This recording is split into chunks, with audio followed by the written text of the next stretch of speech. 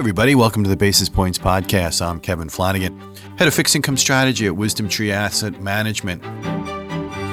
Well, as the calendar pages continue to dwindle here in 2023, investors may want to take stock of their fixed income portfolio and consider how to position for the new year.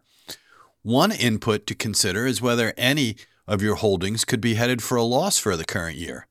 Now, we're not tax advisors, but a strategy that investors have employed in the past and may want to consider now is tax loss harvesting, if applicable, and then reinvesting in solutions that can help position your bond portfolio for what may lay ahead in 2024. So, let's go to the core, right? And specifically within the fixed income arena, a good place to start the portfolio review process is one's core holding. And typically this core holding is either the Bloomberg U.S. Aggregate Index, otherwise known as the AG, or somehow tied or referenced to it. During pre-COVID days, the AG enjoyed many years of positive performance, but more recently, the string of years in the plus column have come to an end. In fact, calendar year 2022 was arguably its worst year on record in terms of performance.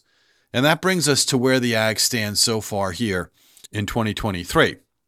And after a volatile first 8 or 9 months to begin the year, performance is once again dipped into negative territory.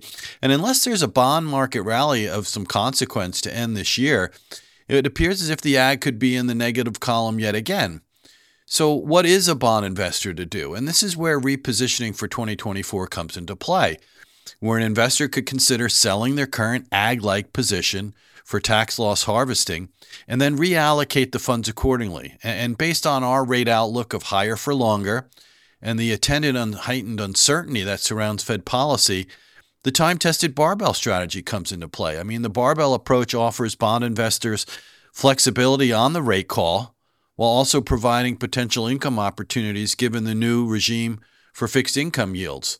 So you may ask, okay, well, what should this barbell look like? And in my opinion, you should be using the barbell to achieve your overall fixed income duration and income needs. So as a result, a combination of intermediate/core and ultra short/short duration seems appropriate. Our in-house barbell consists of the Wisdom Tree Yield Enhanced U.S. Aggregate Bond Fund, ticker AGGY, at one end, and the Wisdom Tree Floating Rate Treasury Fund, USFR, as the other weight. And this barbell offers a core strategic solution designed to help fixed income investors navigate the uncharted waters ahead without making a high conviction bet on where Treasury yields may ultimately be headed. So I think I'm going to be leaving it there. Once again, here we are at that time of year, starting to think now about 2024. We'll be continuing to communicate our thoughts accordingly on your fixed income strategies and what hopefully will be a year that does not involve more losses on the bond side of the ledger. So have a great rest of the week and be well.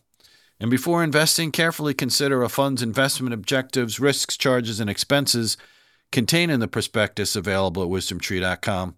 Read it carefully. Past performance is not indicative of future results. Securities with floating rates can be less sensitive to interest rate changes than securities with fixed interest rates, but may decline in value.